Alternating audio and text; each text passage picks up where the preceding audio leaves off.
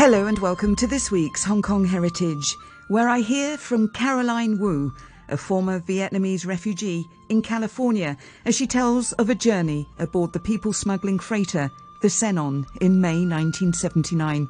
As you'll hear from her story, it may be 40 years ago, and she was a young girl at the time, but the memories remain strong and emotional. Caroline Wu is one of more than 200,000 Vietnamese who came by boat across the South China Sea to Hong Kong to seek sanctuary. Some would be in camps here for years before either going to a third country or being repatriated. In her case, she was here for 6 months. Her account features in a new book by former Marine Police Commander Les Bird, where, after digging out his photographs of that era, he started to talk to other former colleagues who also brought out theirs.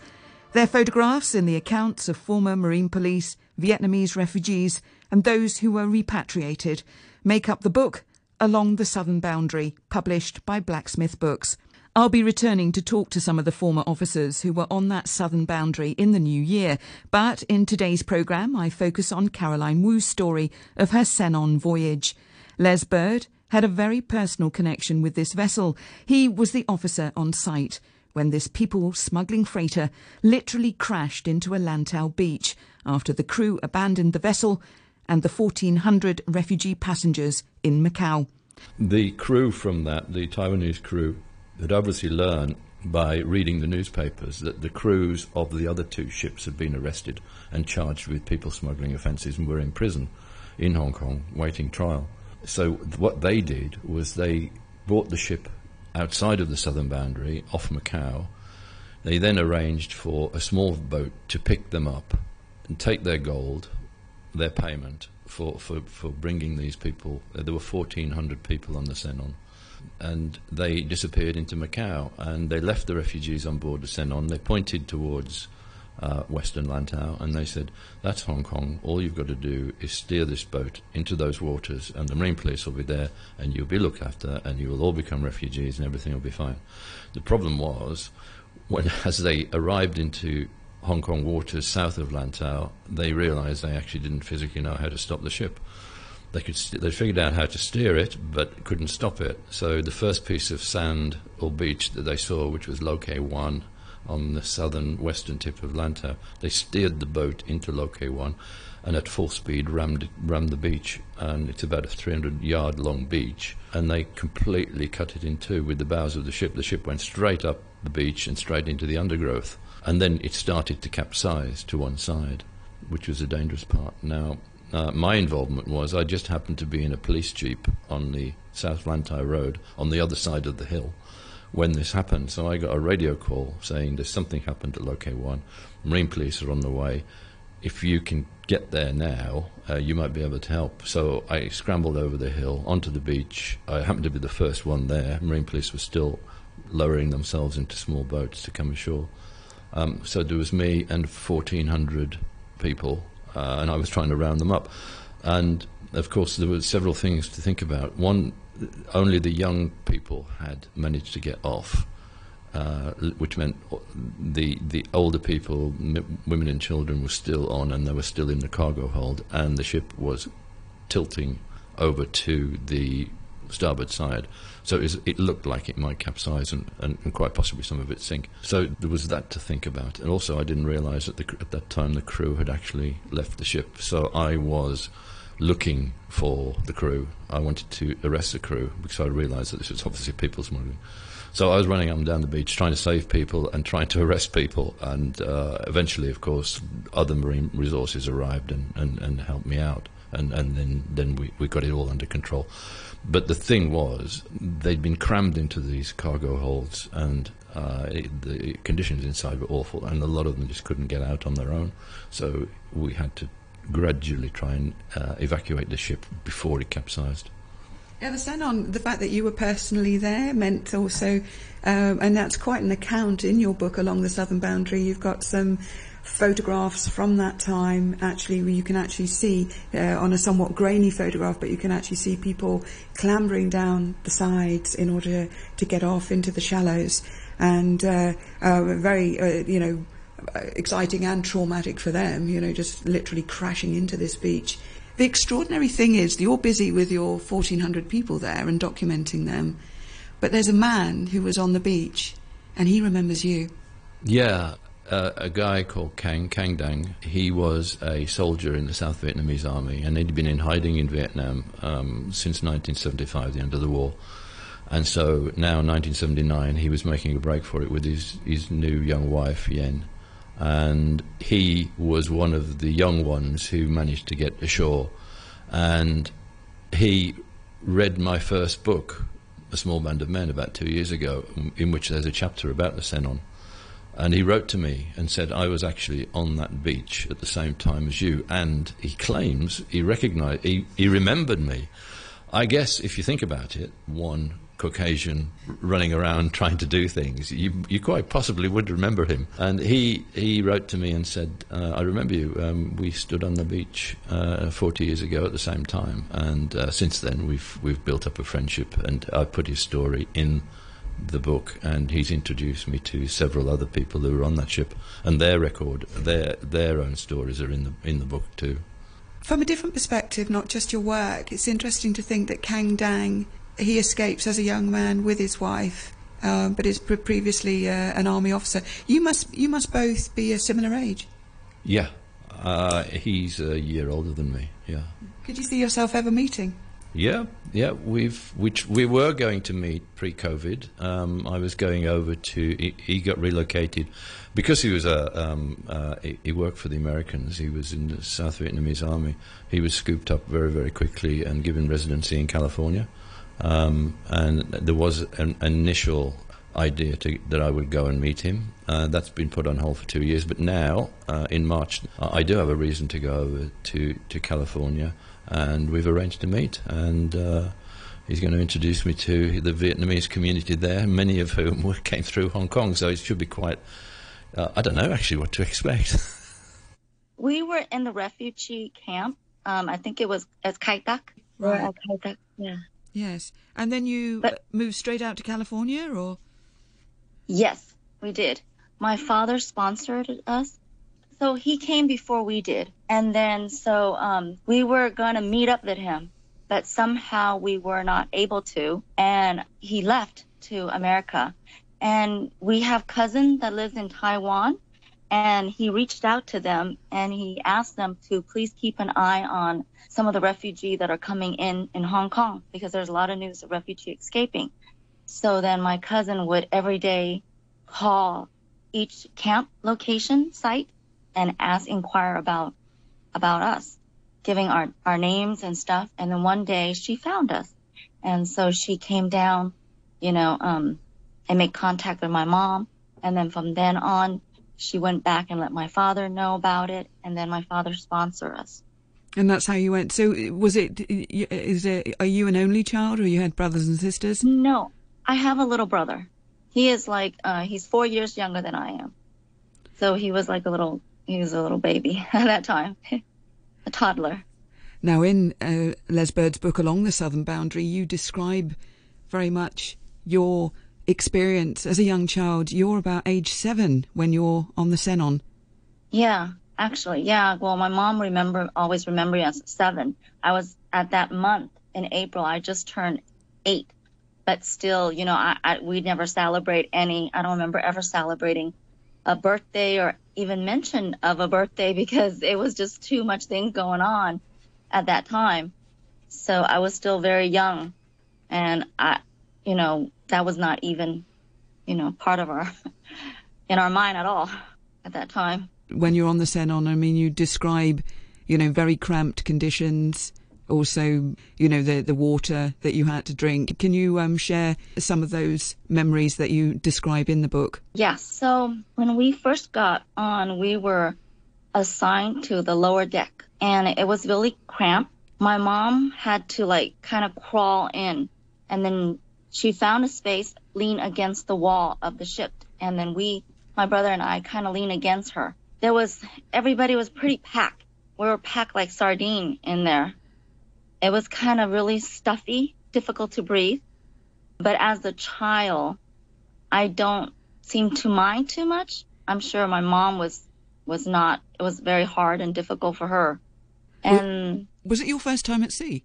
Yes, it was. It was our first time at sea, and I didn't know how to swim at that time.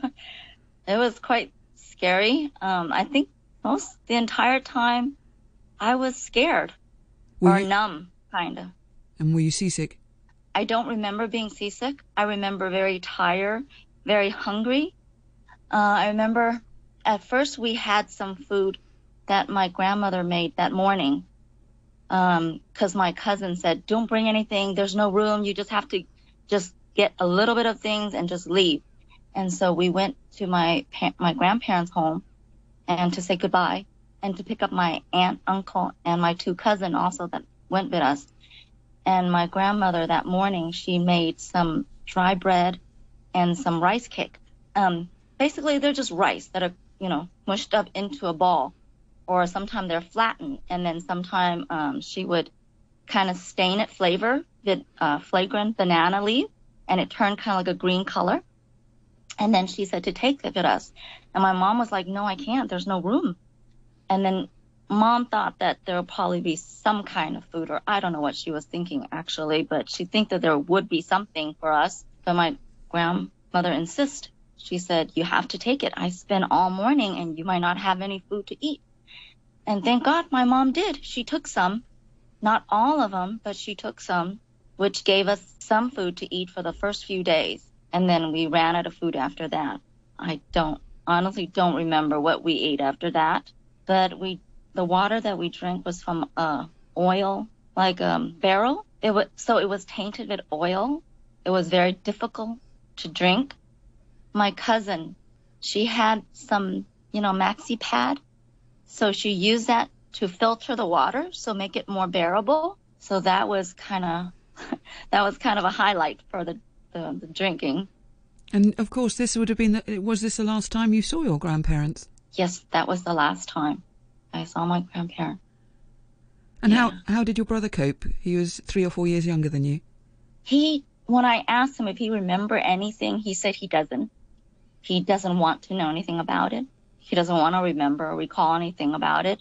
But I remember him having difficulty eating the food, drinking the water, having, always stomach problem. He was always by my mom's side. So we were always by her side most of the time. Once in a while, she would take us up deck to stretch our leg. And then we would go back down. Sometime we can't even lay down. There's no room to lay down. We're exhausted. We want to lay down. I wanted to lay down. There was one day, there was a space, and I was so happy. I wanted to lay down, but my cousin stopped me because there was a puddle of pee. She said, you can't, there's pee. And I'm like, I felt, oh my gosh, I was so tired. I really wanted to lay down. I couldn't because, it was all people peeing there, leaving it there, or peeing from above deck down. When they walked, the sand would fall onto your head. Did you know where you were going? No, I did not know where I was going. I don't think I asked my mom, and she doesn't know either. She said it was a chance to take, and she was going to do it anyway. We were going to do it. We did not know where we were going. She said that she was depressed most of the time on the ship. Because we do not know we're going to live or die. I have no idea. I just follow whatever, because I was instructed to sit, to walk, to go wherever. So there were 1,400 refugees on board. Now, aside from your family, did you know anybody else? Were there sort of people from your town or from... Yes. We have a lot of cousins that were on there. Actually, they were more wealthy. We didn't have the money. So we actually borrowed money from them in order to pay for our way to get on that ship. Where were you traveling from in Vietnam? We were in Vũng Tàu in Vietnam. So we were in Vũng Tàu, and that morning we went to a place called, Mom said it was Quan Chi or Quin Chi or something like that. It was like kind of a little dock. There's a field of grass, and there's a ship that would come in, and over the night we thought that we would get on the ship that day, but instead we had to stay like out in the open. Some people, I guess, had some shelter. We were just laying on the ground till the next morning. There were just hundreds of us on the ground sleeping with mosquito bites and everything. And I remember getting up in the morning. There was water. There was some bucket of water and a toothbrush. People were sharing, giving us some water and stuff, and we were just sharing stuff, sharing water, sharing toothbrush to use to clean ourselves before we get onto the ship or the freighter. How long did it take you to come to Hong Kong? Honestly, as a child, I can't really remember time and space, times and date too much. Yes. But it felt so long. And after reading, the books and my mom, it seemed like, I don't know, about close to a month. Yes, because approximately. I think you're grounded on, are you grounded on Hainan Island for a while too? Yes, we did. About 2 weeks or so. We, what happened was that there was some reef, I guess. We caught onto it and it punctured a hole in the ship. And we were actually on that level where the water was gushing in. And I remember my mom grabbing my brother, holding him, and then holding my hand, leading me up to this wooden stairway. And this man, because everybody would, people just start jumping up. A whole bunch of men start jumping up and try to plug this hole, this water that was just coming up. It was like this. It's like a fire hydrant kind of but not to the extent that it was high up, but it was like maybe 3 feet high or so, gushing out of the boat. And the man said to my mom, "Where are you going, lady? There's nowhere to go. Just sit down." My mom was just like saying, "Well, I have 2 kids. I need to go. I need to take care of them. I need to take them to safety." And he said, "There's nowhere to go. We're working on it. Just sit down." I remember looking back, and there's just a moment of just complete, like my life was in slow motion at that point for a few seconds. And I looked back to the sea of just faces staring back at me, so exhausted, so lifeless, hopeless. People were just sitting everywhere. People were on beams with their leg hanging and arms grabbing onto the beam. So truly there was no place to go. So we sat down and just wait. So finally, approximately 30 minutes later, they plugged the hole up. Approximately that, I just kind of assumed that it's 30 minutes. It seemed It's very frightening for a 7-year-old. Yeah, it was. I remember being always afraid. It was just in a constant state of fear and sometimes numbness. I have period of very clear memory and period where I just don't remember anything. When you left Hainan, when the boat has been fixed, you leave Hainan and you're heading for Hong Kong. Were you below decks when they, I understand from Les Bird and from accounts of the Senon that the crew abandons the Senon in Macau. They head off in a small boat, and then it's up to the passengers on the Senon to drive the boat into Hong Kong waters. And how aware were you of what was going on, or were you below deck? So when we were in Hainan, the government actually took some of our money to repair the boat, and they took it to another part of the island to repair, and then they brought it back. And I remember that morning that we had to get back onto the boat. So I did not know where we were going. All I knew is that we had to walk for a very long distance along the beach for a very long time. I did not know where we were going.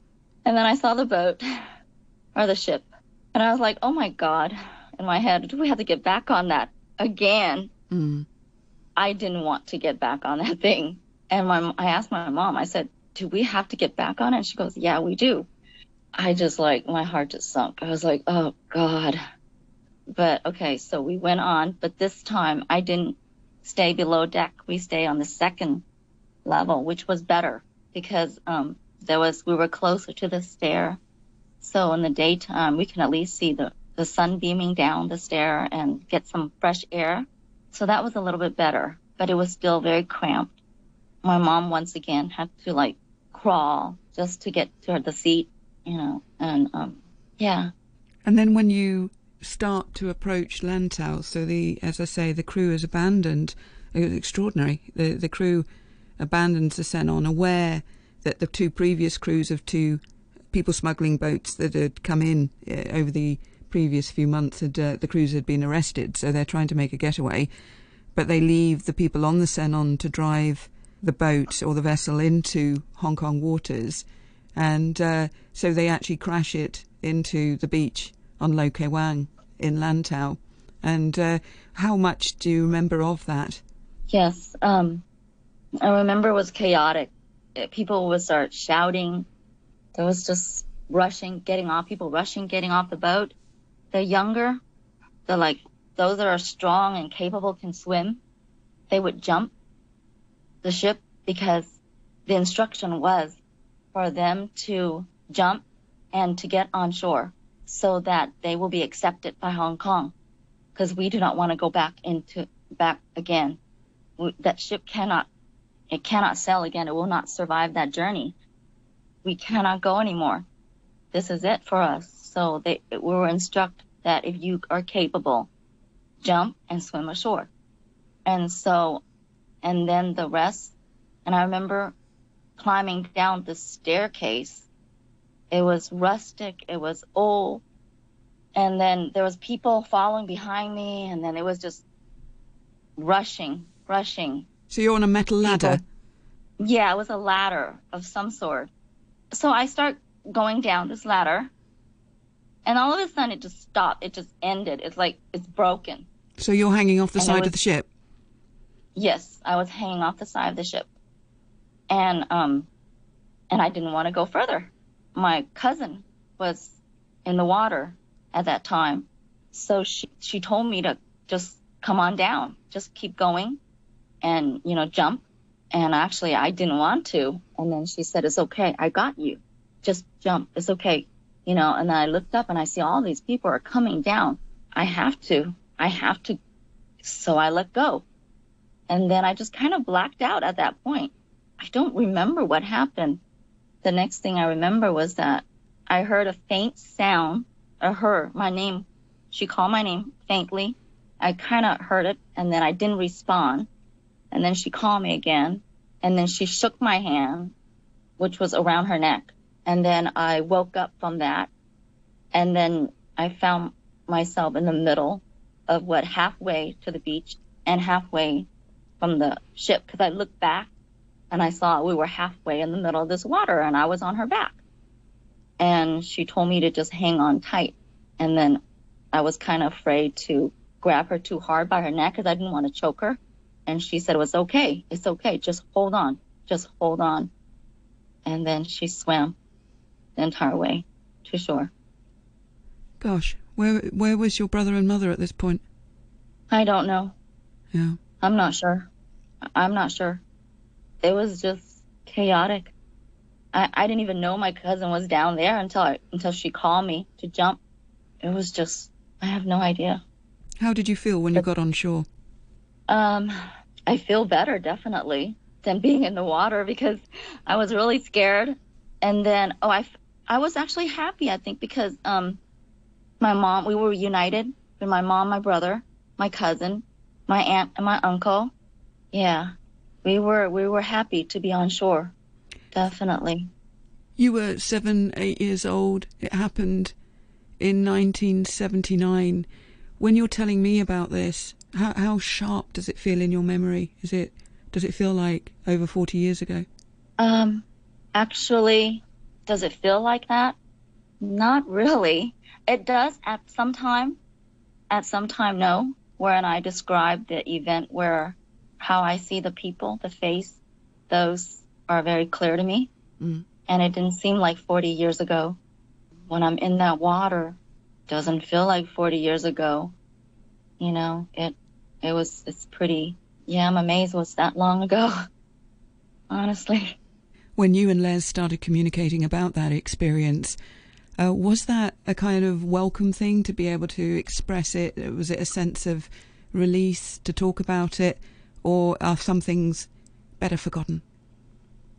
Oh no, I'm glad we talked about it. We should. I wish more people would. Like I asked my mom things because she would remember more than I would. And there are times she would talk, and there are times she refused to. And I have cousin or aunt who I asked question, and she said, I don't want to talk about that period of time. I don't want to think about it. I don't want to remember anything about it. But I think we should talk. So you would, after, what happens to you then? You're on that beach, you're then collected by marine police vessels? So when we got there that day, we were collected by the marine that night. It was late at night.